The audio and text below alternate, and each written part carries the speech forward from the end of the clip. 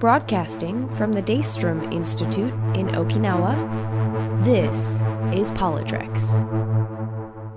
The Prime Directive, the Declaration of Human Rights, the United Federation of Planets, the United Nations, World War II, the Dominion Federation War, the Art of War, the Teachings of Sirach, Jesus Christ, Kalis the Unforgettable.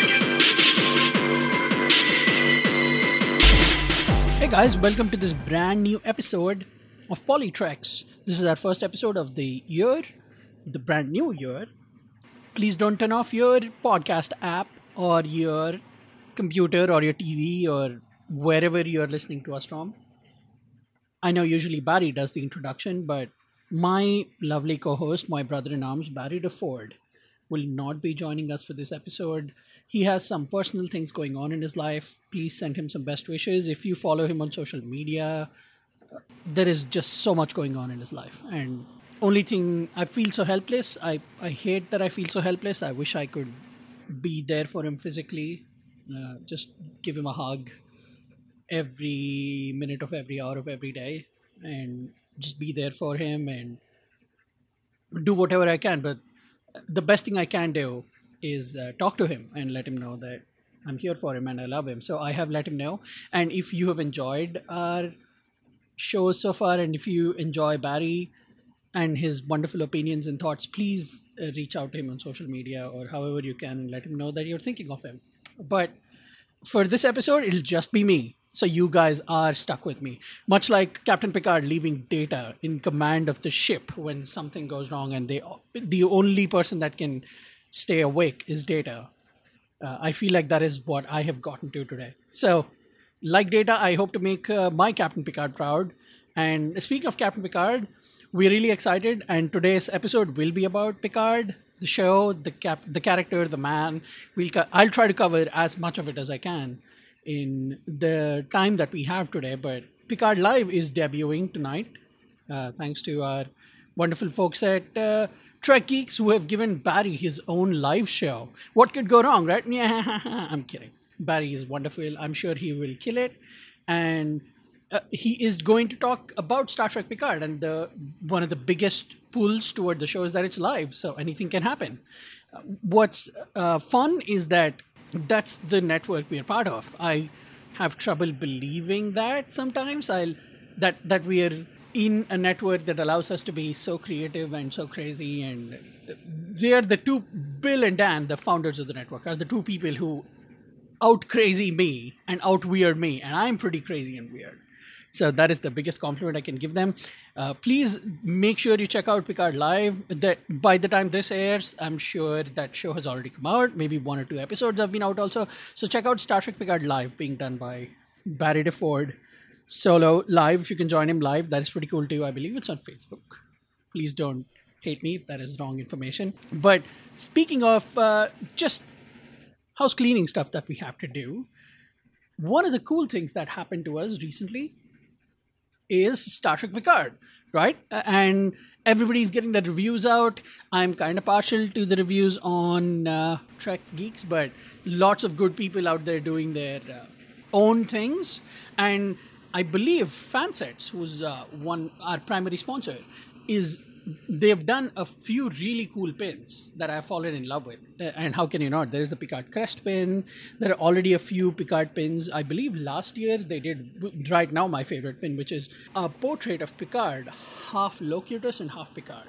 So there are a lot of really cool pins that you can check out on fansets.com. Here's the best part.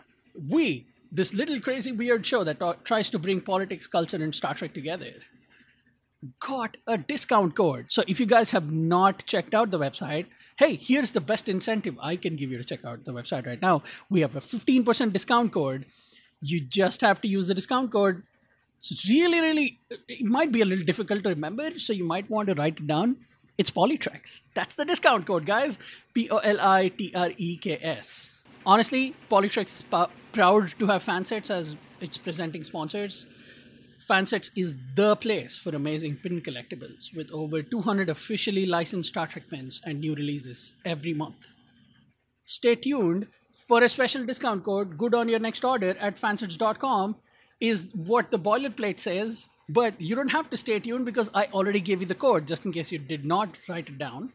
It's PoliTreks, PoliTreks. Fansets, our pins have characters. All right, on to the news.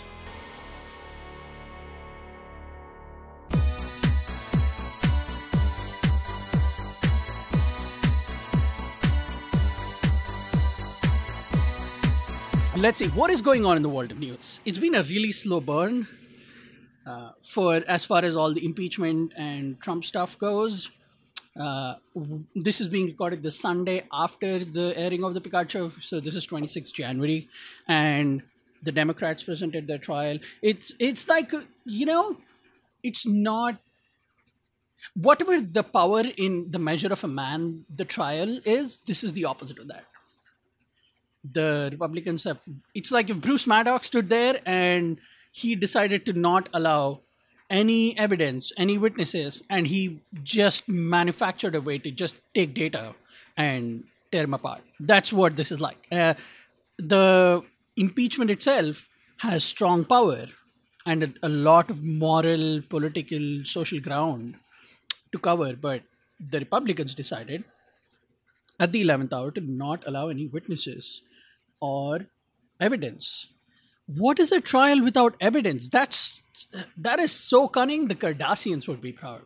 I think the point of this exercise is to show that, as Adam Schiff put it, the right still matters. And that brings me back to Measure of a Man, in which Picard talks about how, one broken link in a chain and the power of that chain and what happens when a link breaks. And it is really hard to deal with everything that is going on. But the glimmer of hope still burns brightly. It might be one candle trying to light up a castle. We know that is not going to happen. But the fact that the candle still burns in spite of strong cold winds blowing at it from every direction is really powerful and really moving. So that is still going on. The forest fires in Australia. We on the show talk about environmentalism. We did a couple of episodes on environmentalism. I don't know much to say, but the heartbreaking thing is I remember reading somewhere, and I will try to post this article on our PoliTreks Twitter page. That's twitter.com/PoliTreks. I'll try to post it there, but I believe 1 billion animals died in the Australian fires. If we cannot take care of animals... I'll do my best not to get emotional, you guys. I'm sorry. What kind of a species are we if we climbed up the food chain, the intelligence chain, the survival chain, and we are now the dominant species of the planet, and all we're doing is destroying it? It's like if somebody gave you the Enterprise and you decided on the first run of it to not take on an engineering team, to not take on a navigation team, to not take on a medical team, but just sit on the ship and go as fast as you can with all the warp speed that you can and just never stop.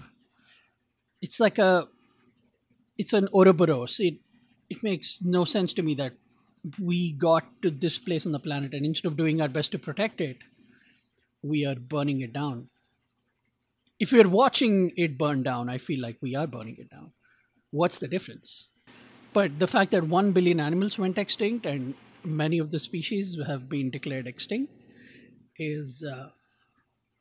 it's a moment of reckoning and a moment of self-reflection and a horrible, horrible time for the animals on our planet. They deserve better than us as the de facto leaders of thought and the continuation of things on the planet. And I'm sorry there isn't a whole lot of good news, but we will get into some of the good news. Well, I believe for me the best news is that Star Trek Picard is out, and that means we can talk about that show, which for every person who ever thought, this Star Trek shouldn't be political, oh boy, does this show get political. Which is really exciting for me and for Barry. just some more sad news. We haven't done an episode in a couple of months, but while we were gone, we did our final episode was before we left was in memory of Aaron Eisenberg, and over our break we found out that we lost our beloved Odo, and I don't know what it is about Star Trek Deep Space Nine that 2019 did not like at all. But it took away two of our beloved cast members, and that was a really difficult and emotionally complex time to process. Rene Auberjonois lived to the age of 79. I personally think 79 is a really good age to live through. I'm going to be lucky if I make it through 30, you guys. The way I eat Taco Bell and the way I run like I am Roadrunner for 3 days and then just lay in bed for the remainder of the week. So here's hoping, fingers crossed. But so it was really difficult. I think the age of 79 is a good age to live through. And if you think about it, it's kind of poetic and touching that Rene Auberjonois found success, or at least like worldwide success, much, much later in life, when he was in his late 40s, early 50s, is when he was doing Deep Space Nine. It is very nice to know that he was a part of this family, and we got to experience him, and we were lucky enough to get that side of him all to ourselves. And now he lives on in Star Trek Deep Space Nine, and he will for generations, and that is wonderful. But we are going to miss Odo, and it's heartbreaking, and it's sad, and that was just really difficult as well. But I'm so glad I have so many hours of Star Trek Deep Space Nine to watch, enjoy, and rewatch again and again. Anyway, the big news item is that Star Trek Picard is out, and I don't know if it's really newsworthy, but the fact that the show has a 92% on Rotten Tomatoes is pretty cool, guys.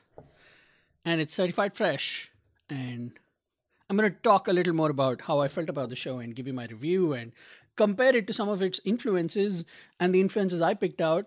That's what I saw. Maybe you guys saw something else, and I would love to hear what you guys thought of the show. So when you listen to this episode, please make sure you get on Twitter, twitter.com/PoliTreks, tag us on @PoliTreks. Tell us what you thought of the show. And we are big boys. We can take it. If you didn't like the show, you did not like the show. And that's okay. But if you loved it, man, please tell us how much you loved it, because we loved it so much.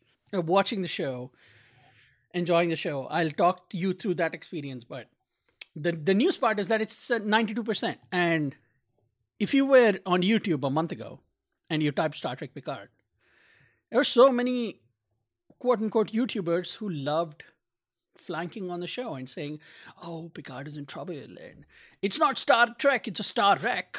One of those catchy people saying stuff like that. But here we are. Show is at a 92%. I don't know if a 92% is a Star Wreck. I don't know what these people are expecting.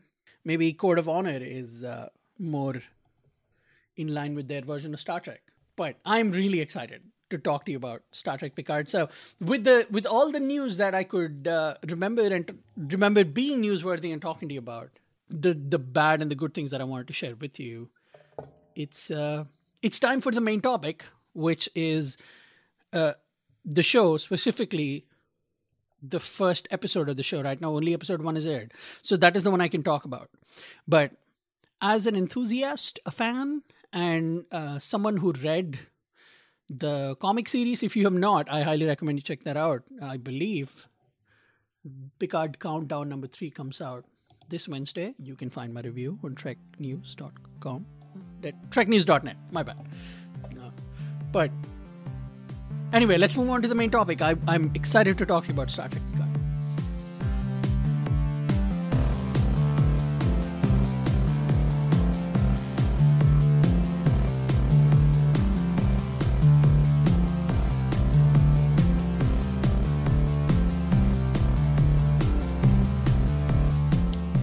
All right, you guys, we are back, and I am excited to talk to you all about a little show that debuted this week around the world called Star Trek Picard. Oh, I'm so excited! This is my I'm getting all my Dan voices out of the way before I start talking to you seriously about the show. Just in case you've been living under a hotel and you do not know what is going on, there's a new show out called Star Trek Picard, starring Sir Patrick Stewart as Jean-Luc Picard. He is back, along with some surprises in the show, which is really exciting to you.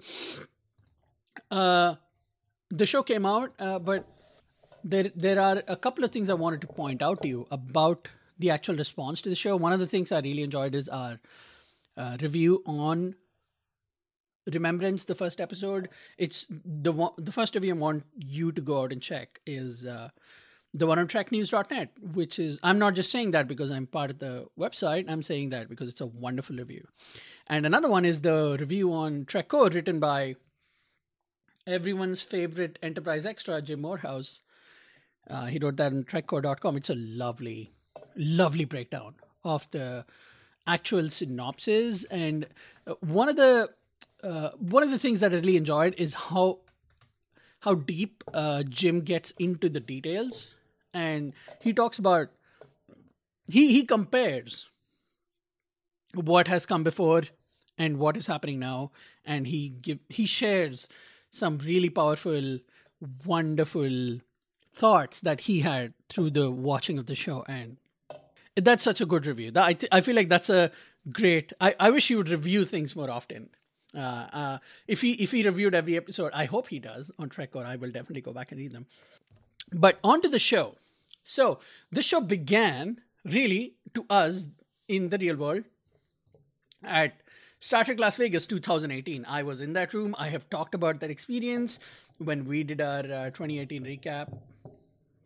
But Sir Patrick Stewart walks into I believe it's I forget the name of the hall, but the main hall, and it was a surprise appearance, and he declares Jean-Luc Picard is back. And a year and 4-ish months later, here we are, guys. Jean-Luc Picard is back, and boy, is it a return to form for Star Trek. I feel like the show, before we get into it, there will be spoilers across the discussion of this episode. So if you're not all about the spoilers, I recommend that you pause our episode, make sure you watch the first episode, Remembrance, then you come back to us and listen to us. And we can all enjoy the show together. But back to the actual episode and the creation of the show. In the past few months, everybody has been seeing the PR campaign go wild of Star Trek Picard. Now, as someone who is a huge fan of not just TV shows and movies as they come, but someone who's a fan of the film and TV show industry, when people get invited to things like premieres, and we are not that important, nobody would ever invite us to like a Star Trek premiere, but I saw a bunch of people getting invited to the premiere of the show. And there were a few premieres around the world. The two that I know of are one that happened in LA, I believe, and the other that happened in London. There might be another one or two, I'm not sure. But so these premieres happened a couple of weeks before the actual show came out. What was delightful is just the love that was poured on the show. And everybody was saying, oh, it looks like Picard is back to form. This is wonderful. This is awesome Star Trek.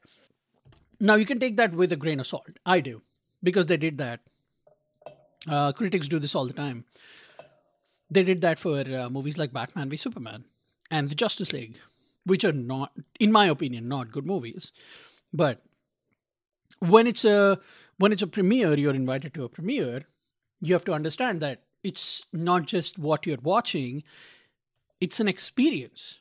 Like, people get goodie bags, people get really delicious food, like the cast and crew is there, and it's kind of a celebratory experience that most of us in the world will not get to have. So, bottom line, when the premiere came out, I remained cautiously optimistic. It was nice to know that everybody was enjoying it.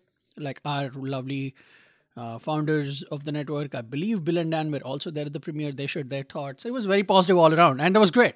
But part of me, the cynical part of me, was a little not concerned, just a little apprehensive, because I did not know, whether they were just talking about the experience and they were saying those good things about the show because they got to go to the premiere and have this red carpet experience, or whether because the show was actually good. And after watching the debut episode, you guys, the show is amazing. I can't remember a better debut episode for a Star Trek show. I'm struggling. I am not sure if I can think. I mean, all the episodes are great. Before this, my favorite was Star Trek 2009 as like a debut of a series, and that still has such a powerful place in my heart. I don't think anybody can take that away. But I cannot remember a show that started off better, especially in our Star Trek circle, than Picard did, because it is expert storytelling, and you can tell because it was written by a guy who won a Pulitzer Prize for telling stories. So Michael Chabon, the current showrunner, and that is amazing that we got someone like that to do this. I don't know, now that I go back to it, I don't know why I was struggling with the show. It's kind of on me too. I tried to not jump on the bandwagon a little sooner. I wasn't shouting on it a whole lot on social media. Except the one thing that did happen is on social media, on my Twitter, twitter.com/Garten_hero, I think a couple of days before the premiere, I wrote 2 tweets.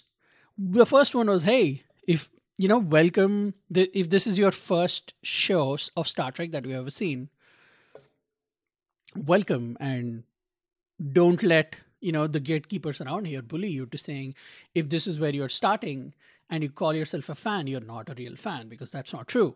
The point of the show and you becoming a fan is that this show made you a fan, and don't let anybody else define that for you. And my God, the rats came out of the woodwork, Is that a thing? I don't know if rats come out of the woodwork. The rats came out of the sewers. And just all these accounts, like one after another, people jumping on it and saying, oh, you're gatekeeping for saying that. And, oh, saying that you should watch something older and better is not gatekeeping.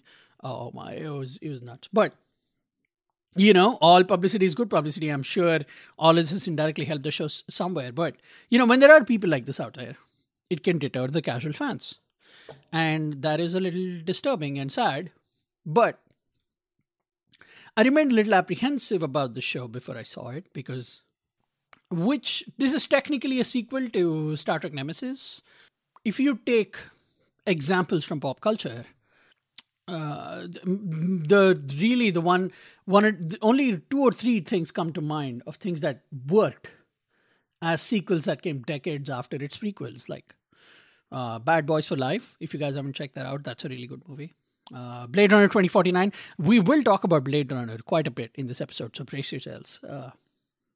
That worked for me, but a lot of these sequels coming out decades after, they are not usually things that work. And you can have all the good people behind the camera and everybody can come into it with their best intentions, but if it doesn't work, it doesn't work. So all this to set you up for when I watched the actual premiere. So the show came out Thursday. I could not see it right away because I had to go to work in the morning. I wish I had woken up early enough to do it, but I don't know how many of you have a dog. If you don't, and if you can, please get a dog, please adopt. But my lovely dog, General Zod, one of the lovely things Zod does in the bed is he sleeps on the bed with me. Oh, shut up. Don't judge me. Don't pretend like you don't do that yourself, you snobby Trekkie. But I'm sorry. I wish Barry was here so I could deflect all this sarcastic humor toward him, but he's not. So you guys have to bear the brunt. Deal with it. Now, in all seriousness, I'm so glad you're here. That was a joke. Yada, yada, yada. I've gotten in trouble before for making jokes with the best of intentions. So I would rather not do that, especially when there is nobody here to check me. But one of the lovely things that Zod does is he is a really expert master cuddler. So when he is sleeping next to you, unless there is real life that is compelling you to come out and just deal with the world, you don't want to do that. Well, some of the silly things, like if somebody knocks at the door, I will genuinely, if I'm in bed, ask myself, is this really important enough for me to go? And I will have a moment where I'll be like, if I go, I will lose this wonderful cuddling time with my puppy. So that morning, it was particularly cold. I'm talking to you from Little Rock, Arkansas, and it is chilly right now, man. It is freezing. And as an Indian who grew up in a tropical country, if it's 75, I want to wear 2 jackets and wear a hoodie and cover my face with a mask. And so, for someone like that, if it's 20, 25, it's not fun. So all that to say, I had not woken up early enough to see it. So as soon as I came back from work, I put it on, I watched it. And from the first moment, boom, the show starts. First moment, it's like, it's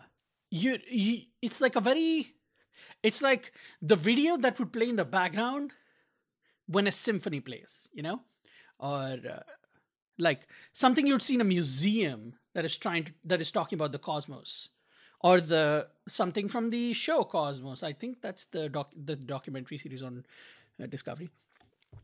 And it starts, and you see the Enterprise just sailing toward you, and then it zooms in to inside one of the rooms, and you see a lovely, lovely captain, man, just sitting there playing poker with Data.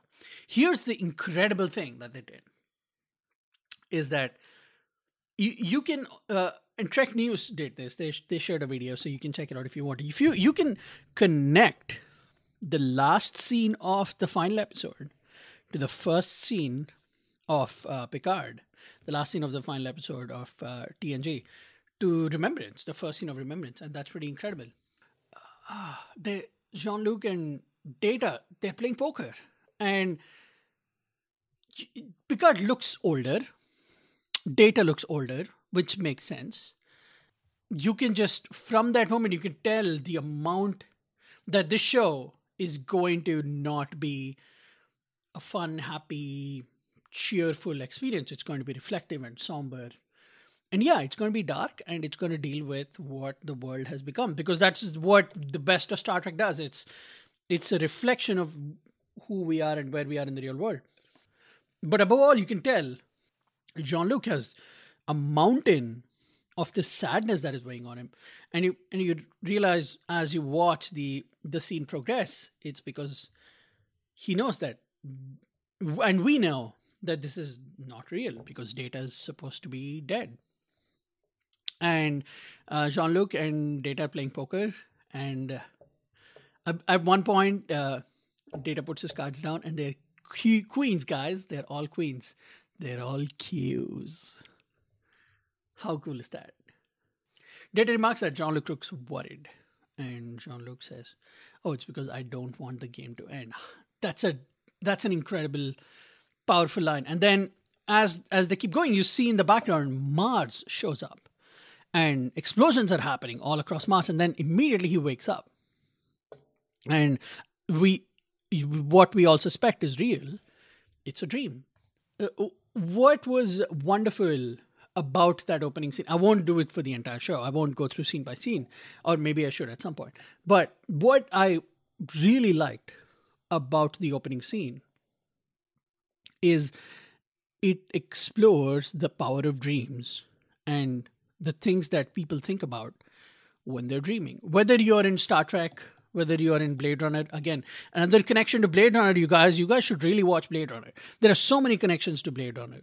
And I'm going to call this episode the Blade Runner of Star Trek. I'm going to call it Star Trek Picard, the Blade Runner of Star Trek, because I feel like this is the Blade Runner version of Star Trek.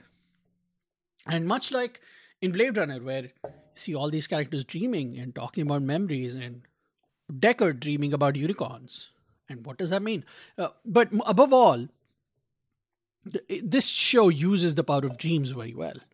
And unlike Discovery, which uses the power of memory very well and expertly and in a really classy, artistic way, this show uses dreams because you see how powerful it is and what the crux of the show is going to be. Because, an ordinary man would not care about the death of an android.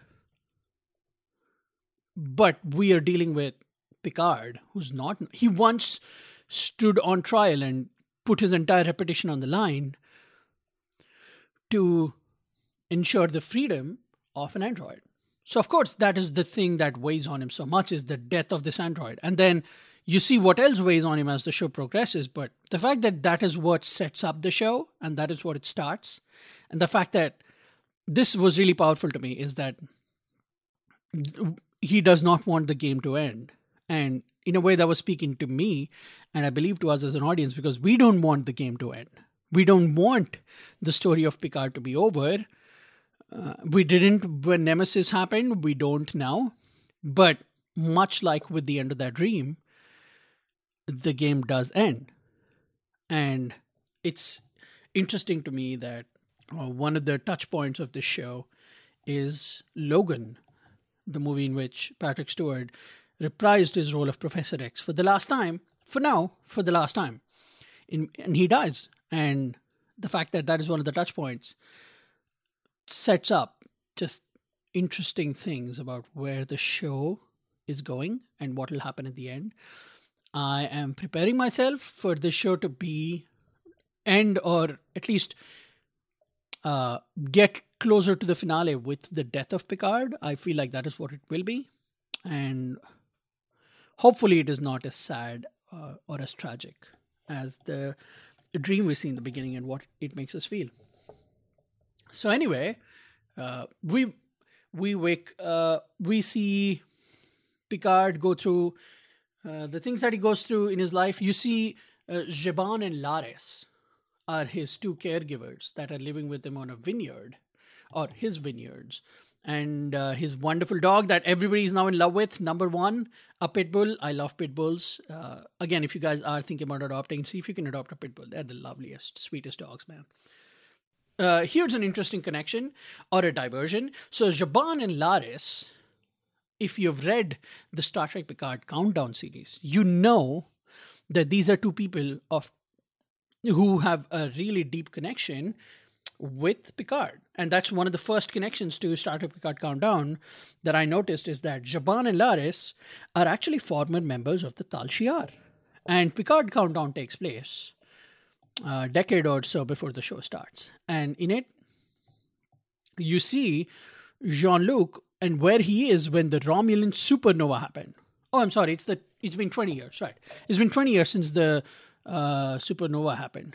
So you see where Jean-Luc is, and you find out in the comic that he is sent there to help rescue a bunch of people from one of the planets that is in the collision course of that supernova. It's in the impact zone. So he goes down there, and of course it's a Romulan colony, and they find out that while they're there, that they've kind of slaved an entire planet's people. They've made slaves out of the natives of a planet, and they're all just working for them. Well, I assume as slaves, but they're just natives, is what the Romulan leader tells Picard. And Picard asks, okay, well, we want to take them out. How many of them are there? And the leader says, oh, there are tens of millions of them. And then Picard goes, no, that is not what we were told. We were told that the rescue is for 10,000 people. And the Romulan leader says, yeah, that's the people that are getting out, and they're all the Romulans. It'll be ridiculous to take all these natives out. They're primitive and they're dumb. Why do we need to take them out? So that kind of becomes the conflict of the comic book series. And of course, how it gets resolved is what you'll find out in issue 3, since the book is not out yet. Maybe it'll be out by the time this episode comes out, but I don't want to risk it. But anyway, you find out that Jaban and Laris, so after this happens, Picard stays back and is quietly hatching a plot to find a way to get all the natives out of there from under these Romulans. And you find out that there are 2 other people involved who also want to help them, and they are members of Tal Shiar, but they've been asked to get there and just be spies, but they cannot in good conscience allow this to happen. So they are ready to help Jean-Luc. So another interesting connection is on the ship. I believe the ship is called the Verity in Star Trek Picard Countdown, the comic book series, that Picard is the captain of. You know who his first officer is? It's Rafi Musiker, who's being played by Michelle Hurd, who's in the show. So we find out where she is and what happens in the show, but she has an interesting connection there, like a very deep connection. And that is that she is his first officer, at least on this mission and in the ship. So that's when we'll find out through the show, I'm sure, what happened to her. But Jaban and Laris are these 2 Tal Shiar agents who essentially go rogue after realizing what Picard wants to do. And when the plot events resolve, you find out what happens between Jaban, Laris, and Picard and how they end up on the vineyard. But anyway, interesting connection there that I really liked and felt really good to me. Because as you read issue 3 or just the whole series as together, you think the story is about one thing, and you think it's about the Romulan supernova and how that goes. And that is covered. But you really realize it's the story of how these 3 come together. How Jaban, Laris, and Picard come together. And that was really interesting to me. So that's the benefit of reading comics, you guys. If you haven't gotten on that train, the comics train, I highly recommend you get into it. It's also co-written by Mike Johnson, who's the dopest Star Trek writer, but also by Kirsten Beyer, who's one of the creators and executive producers of Star Trek Picard. So why wouldn't you buy them? Anyway, so that felt really interesting to me, that Jaban and Laris were now taking care of Picard and helping him go through life. That was pretty touching. I loved all the interactions with Number One. I loved how good Number One is, and such a lovely, lovely dog. But, that's not where you really take the show. Then you find out that it's, you go into Daj's character, who at least in the episode, the previews, and that's what the good previews do, they really set you up as Daj being this main character that the show will kind of be focused on. And I think in a way it will be. But you find out that Daj is a synthetic. You meet Daj and her boyfriend, and they are both talking about their future, and Daj points out that, she is about to join the Daystrom Institute because she studied artificial intelligence her entire life, young woman, very promising, very smart. So as her boyfriend and she talk about everything that's going on and her future, these agents, the best connection I have is people wearing non-lit, and when I say lit, I mean like actual lit up Daft Punk outfits, just show up out of nowhere and they murder her boyfriend. And they start talking about how she's not activated yet. And that was really interesting to me. But immediately she becomes this Jason Bourne type character, and something does activate within her, and she takes them out in seconds, and then she has a vision of Jean-Luc Picard. Again, the power of memory and the power of visions and the subconscious is being touched upon. So I love that was her introduction. But as you know already, she's really not at least not physically the center of the show, because she does eventually find Picard, and they go to the Daystrom Institute to try to find answers, but she dies, like she's killed.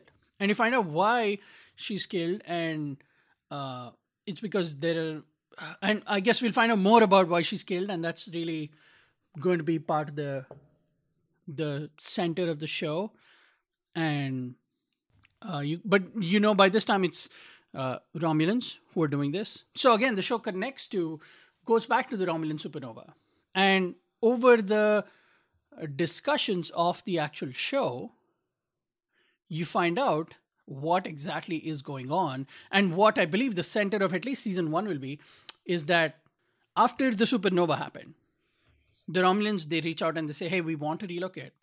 And of course, Jean-Luc, being who he is, he goes out and he tries to rescue these people. He leaves the Enterprise, but as he starts helping them, he realizes that there is conflict within Starfleet because not everybody wants to help them,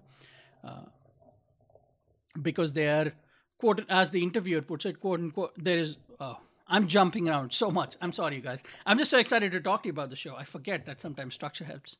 But then we cut back to this interview with Jean-Luc, and he's talking to this interviewer about what's going on in his life and where he is now. And you find out that Picard left the Federation kind of unceremoniously in protest. And that is because after the supernova, as I just told you, the Romulans, they ask for help. Picard reaches out. He sees that there's conflict within Starfleet because people do not want to help people relocate. And the touching point or the touching moment in that interview was, she says, but why would we save 20,000 Romulan lives? And he's like, no, 20,000 lives, which really shows you who Picard is and why he is such a unique captain. Because to him, they're all lives. And ultimately, that's what he cares about, is life and the pursuit of life and the rights that everybody has to basic life. But clearly, at that point, the Federation did not see eye to eye. So you find out that during the relocation, there was conflict. And one of the things that really tips things over is during all the relocation on Mars in the Utopia Planitia shipyards, there were almost 100,000 people killed. But get this, by synths, what they call synths, or rogue synthetic life forms. Now, that is what you would imagine data would be. So I believe in the continuity of the show, somebody please correct me online if I mess this up, but Bruce Maddox goes off and he creates a bunch of these synthetic life forms.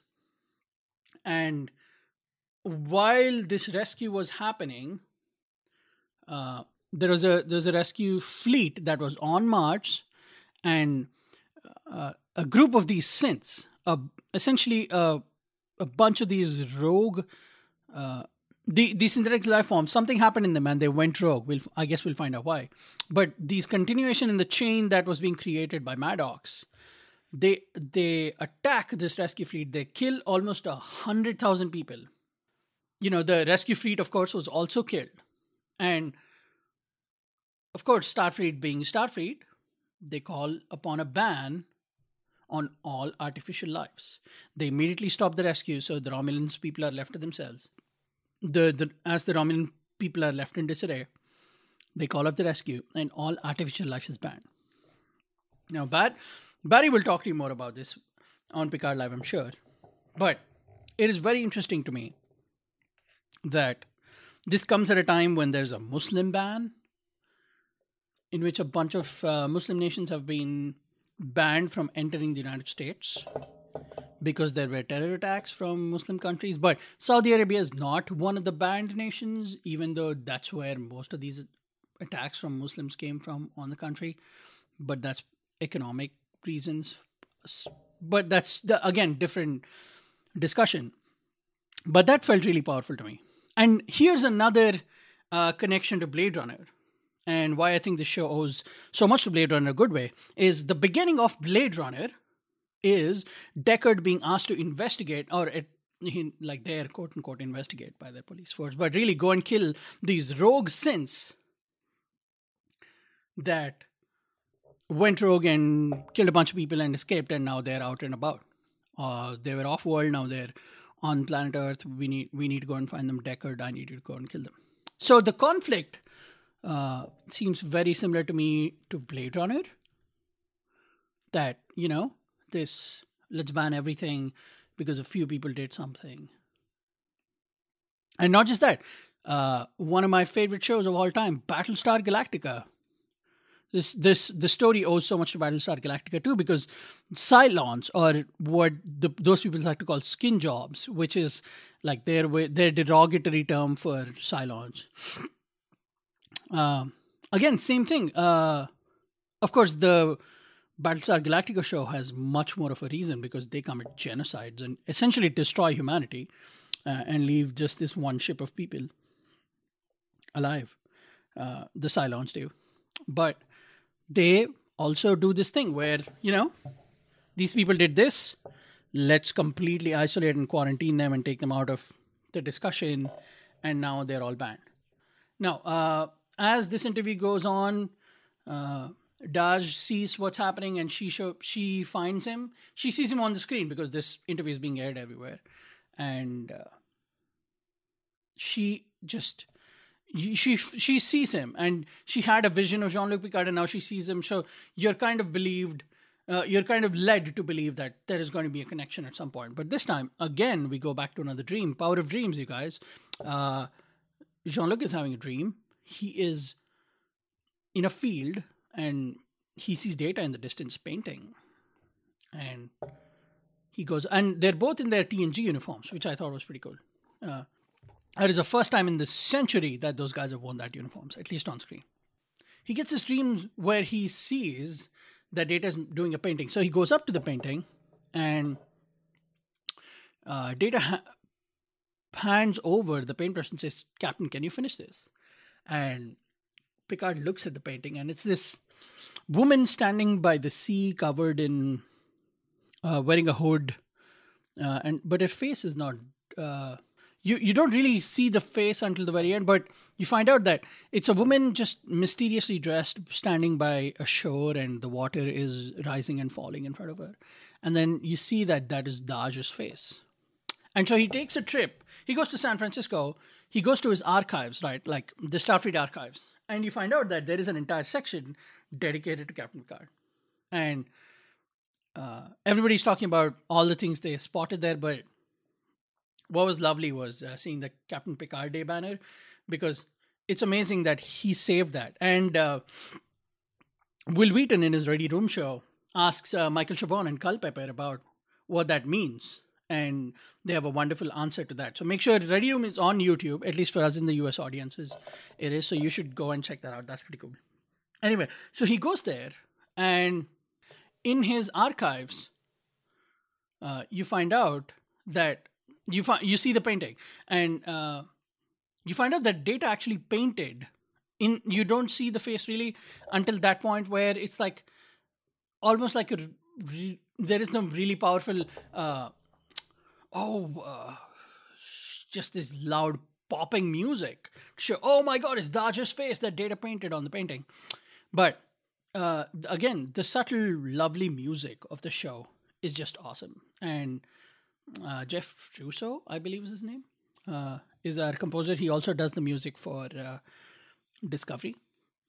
It makes sense why they brought him back, because he is, as a fan of soundtracks, this is a soundtrack that I can go back to over and over, or score technically, that I can go back to again and again and listen to, because it's so, it's not fast. It's not Michael Giacchino Star Trek score, which has a place and a lovely place in my heart. But it's a very slow, contemplative, thoughtful show. Much like, I'm going to say it, Blade Runner. And just those slow, violin-based music. Anyway, so you see the painting in the archives, and it turns out that Data had actually painted Taj's face as that woman. And the painting, get it, you guys? It's called Daughter. Boom. How good is that? Just the way it was led to, for us to believe, and the good thing that they did with all the previous is nobody gave it away. Everybody saved these big reveals for the actual show. Daj is Data's daughter, or at least in whatever connection they're going to make and tell us how that happened, she is in that painting that Data called Daughter. So I believe this is where Daj finds out where Picard is. This is the second time they've already met on the vineyard, but then they meet again. And before they can do anything really with that information, there is a powerful scene where Daj talks about, I don't know what's going on with me. I don't know what's happening. And then she shares her memories, and then Picard tells her who she really is. And she refuses to believe it. And she says, if that is who I am, I'm horrible. And then again, Picard being Picard, he's like, no, you're actually very special. And you're very special to me. And because in her, he sees another Data. He sees a chance at redemption. And he lost Data once. He lost a very special kind of life form once. And he's really struggling, hoping that this is his redemption and that he can maybe save her. But of course, that doesn't happen because Daj gets killed by these similar Romulan warrior daft punky guys who kill her on the rooftop. Of course, he cannot. They're both on the rooftop. Daj gets killed, and really, I feel like that is where that is the motivation point for Picard, because now he saw what happened to Daj, but then he finds out a little bit about what the world is and where Daj comes from and what all this means. Daj also gives him her locket that she's been wearing that is 2 circles. It's a metal chain with the pendant being 2 circles. Anyway, so he has that. He takes it to the Daystrom Institute in Okinawa, where he meets Dr. Agnes Jurati, who's played by Alison Pill. If you guys have not seen The Newsroom, Alison Pill plays a reporter on that show. I highly recommend you guys check it out. If you have Amazon Prime, that show is on there. It's 3 seasons, so it won't take long, but it's a lovely show, and she plays a very, very, very powerful character. But in this show, you find out that there is this doctor called Dr. Agnes Jurati, who is at that Daystrom Institute, and they both start talking to each other, and it seems like they have a past connection, and they're friends. They have some kind of a relationship, and Picard mentions a certain kind of android existing, or the possibility of that android existing, and then during the course of their conversation, you find out that Daj was actually an android that was probably cloned from Data. And they don't know if that technology has been duplicated yet. But this is also where, during these discussions, Dr. Agnes shows where the actual remainder of B4 is. Now, if you remember, in Nemesis, you can see B4 being there, and he's the one that's left at the end. But you see him here dismantled in a little container put away, like he's a kitchen utensil that we don't have any need for right now. It was really tragic and sad. But it's also, that's the nature of what happens to things like those when Picard is not there, and they just get dismantled and they're put away because that's the power of the artificial life man. But anyway, of course, you find out that Bruce Maddox used something called fractal neuronic cloning, or neuronic cloning. And so he essentially used Data and B4 and all the things that he could find, and he created Daj. But here's the cool thing. You find out that Daj was created in a pair. So there is a twin called Soji. And then you find out that as this reveal happens, and they're like, and then Picard is like, so there's another. And that moment washes over him. You find out that you move into this mysterious location where you see Narek, a Romulan agent, who's walking up around all these bibs and bobs in this really dark black architecture. And then he walks up to Soji, and then you see, oh wait, that is the twin. The two were created. They were created in pairs. That's Soji, and she is at a site with a Romulan named Narek, and they start talking about, their future and their life. And the camera zooms out. It zooms out. Keeps zooming out. Keeps zooming out. Ba-boom! And this is where the music saves itself to hit you in the feels as this reveal happens. And you find out that they both are in a Borg cube, in a remanufactured, repurposed Borg cube. So, you guys, that's where the episode ends. But that's where really the story begins for me. And it was so delightful to watch an episode. So I really was not hoping, I really was not planning to do a scene by scene, but I guess I kind of did that because there are so many things I wanted to talk about.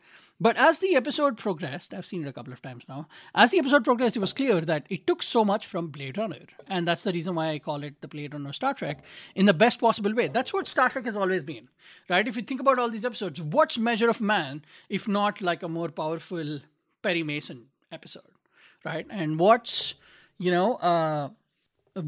are all the Mirror episodes, if not for like, that shows that have these fantasy, like sword and sandal drama-ish elements, and what are all the spy episodes, if not something like out of a Mission Impossible, like the 70s Mission Impossible show, or other spy episodes and movies. So Star Trek has always drawn influences and taken its structure from various kinds of storytellings. And it's wonderful that this time they've done it with Blade Runner.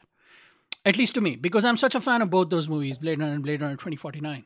I felt so many connections to Blade Runner. So much like in Blade Runner, like I was saying earlier, the story is about, or at least partly about, synths, or what they call skin jobs in Blade Runner also. And in Battlestar Galactica, that's used as a derogatory term. But in Blade Runner, they're replicants. In Battlestar Galactica, they're Cylons. And we find out here, those synthetic life forms that have gone rogue are synths. SYNTHS, or synthetic life forms that are banned. And it's really, I feel like the show is a mystery. And at least that's what it will be. With all the action pulls you in. There is action in the show, and it's really good. But I feel like the show is actually going to be more of a mystery. And it's this puzzle box that, you don't know what's inside, and you keep opening it. It's like the Russian doll, the Russian nesting doll. We keep opening, and it goes from bigger to smaller. So the show does not do the ba ba ba, the Enterprise coming in. Oh, face on fire. Oh, shoot that ship. Warp speed. I don't think the show will do any of that. Instead, it'll use the world of Star Trek to tell a slow burn of a story, like Blade Runner. So Blade Runner uses science fiction and dystopia to tell a story about humanity. And that's why the show is taking so much from Blade Runner to me. And I have zero problems with it, because that is a really good show to take from. And much like Blade Runner, there's the central character. You can now tell the show why the show is called Picard. And much like Blade Runner, Picard is struggling with something really deep and complex and things that he cannot understand. And he's dreaming. And his dreams are really the most telling things in the episode, and what he's thinking about and what is really weighing on him. Much like in Blade Runner, where you find out so much about Deckard from what he's dreaming about and all these things that are weighing on him. And much like Blade Runner, Picard interacts with a synth. So we find, of course, not in the same way as Deckard does with Rachel, but again, the interaction is with a synth, and you find out he goes to a place to find out information, then goes to another place to find out more information. So it's an investigative drama, is what it feels like to me, at least so far. So the first episode, Remembrance, felt much like a Blade Runner episode set in the world of Star Trek. But of course you choose Picard to tell the story, because, who else to tell the story of these very unique, these different kinds of life forms that have changed or evolved or come to a different crossroads than we have, than the man who once argued for one of them and staked his entire reputation, staked the life of that android. So, of course, why would you choose anybody else to tell that story except that guy? And I, for one, I am really happy and excited. I loved the first episode. Loved everything about it. Not a minute felt wasted. I didn't feel like at any point it became an ionic beam and even though there is like a neuron cloning, it's not like neutron infused phase beams. Like there wasn't a whole lot of technobabble. The little that was there felt powerful and it felt essential. So it's clearly Culpepper and Chabon and Kurtzman and Stewart. They knew what they were doing, the story they wanted to tell, and the vision for it is there. So, all in all, as we get closer and closer to a conclusion for this episode, I wanted to tell you just how excited I am that Star Trek Picard is here. I feel like it'll have a really big social impact, at least for those of us that watch the show. The fact that they're doing this while people are trying to build walls and ban people from coming into the country, telling the story of all these artificial lives and why they're banned, and not using data. I felt they're using data, right? And it makes sense why Brent Spiner came back, because the story really begins with data. But the fact that they chose to tell it from a different perspective, and I'm sure we'll find out that that perspective will be Soji's, or at least partly Soji's, and how it connects to a really different, not really different, but kind of different life form in the Borg, because they're also, you can make an argument that they're also synths, even though they're not really androids as much as they're just this amalgam of man and machine. The fact that that is where they're going with the story. And the best part, you guys, the best part to me is that I've seen an hour of the 10 hours that we're going to get the show. And really, I kind of feel like I have no idea where it's going to go.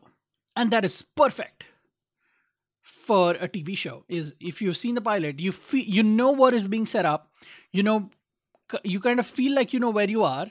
And you can see it. You can all, like Daj's face not being in the painting the first time, right? I feel like I can see the world. I can see the setting. I can see the events that are going to play out the way they're going to play out. But the fact that I cannot see her face yet is really powerful to me. So by taking inspiration from Blade Runner, taking inspiration from the age-old android versus human story that we found in Battlestar Galactica, and by taking the more slow contemplative route and not going the easiest, cheesiest way, but instead focusing on telling a really powerful story that moves the world forward, I think Star Trek Picard Remembrance is a triumph of an episode. If I'm successful, hopefully we'll get out these review/celebration/analysis shows with every episode. If not, maybe every episode, maybe 2 or 3 episodes at least. But we know that we've been absent for a bit and things have been going on in our lives. But we're happy to be back. Hopefully, this will not be another 3-month break and we'll get these out more regularly. But, you know, this is what I thought of the show. These are the notes I took. These are the things I wanted to talk to you about. A lot of cool Easter eggs. Again, I really hope you guys read Star Trek Picard Countdown, because I don't want to spoil what happens in issue 3 and how the conflict ends with the Romulan supernova and everything. But the Jaban and Laris is the biggest one. The fact that, there is Geordi. He is in the Picard Countdown, and where he is at the end of the comic is kind of surprising. And we'll find out more once the book comes out and as the show progresses. But all in all, I felt like this Blade Runner inspired, Battlestar Galactica inspired, slow, moving, tragic, funny, intentionally funny, powerful presentation of story from just people who really are fans of this world, people who grew up with this world and are now doing their absolute best to pay an homage and to give life or give a farewell of some kind to Jean-Luc is what really is at the heart of the show. And I am so excited to see where it goes. I'm excited to meet all the new characters. One character I'm really excited about is 709. Cannot wait to see where that goes. I'm also excited to see where Harry Treadaway's character goes. If you guys have not seen Penny Dreadful, he plays, get this, Victor Frankenstein in that show. Yeah, you guys, he played Dr. Frankenstein. Again, not Frankenstein's monster, but Dr. Frankenstein in the show Penny Dreadful. So you guys should check that out too. And Alison Pill's The Newsroom. See, with all these, now you guys have so much stuff that you can watch. I feel like I shouldn't keep you from it any longer. But if you have enjoyed our episode, please tell us how we did. Please tell us what you liked. And here's a question I've always been curious about. Where are you when you're listening to this episode? You can really please tell me. Otherwise, my imagination just takes me to so many places. And I would love to get some concrete answers. Are you in the gym? Does it inspire you to keep going faster on the treadmill when a guy with an Indian accent is talking to you like this about Star Trek and Blade Runner and science fiction? That's awesome. If it does, I hope that's what you guys are doing. Are you on a train? Are you on a bus? Where are you? I would love to know. Tell us on twitter.com/PoliTreks. Really, or you can tell me personally and I will share it from our shows. You can find me on @Gutted_hero. Barry is not in this episode, but you can also hear his thoughts on the first episode on Picard Live. I'm sure he'll share those today. He's going to record it today. So that's the Sunday, the 26th. But I'm sure he will. You can find that and listen to us. Listen to our episode.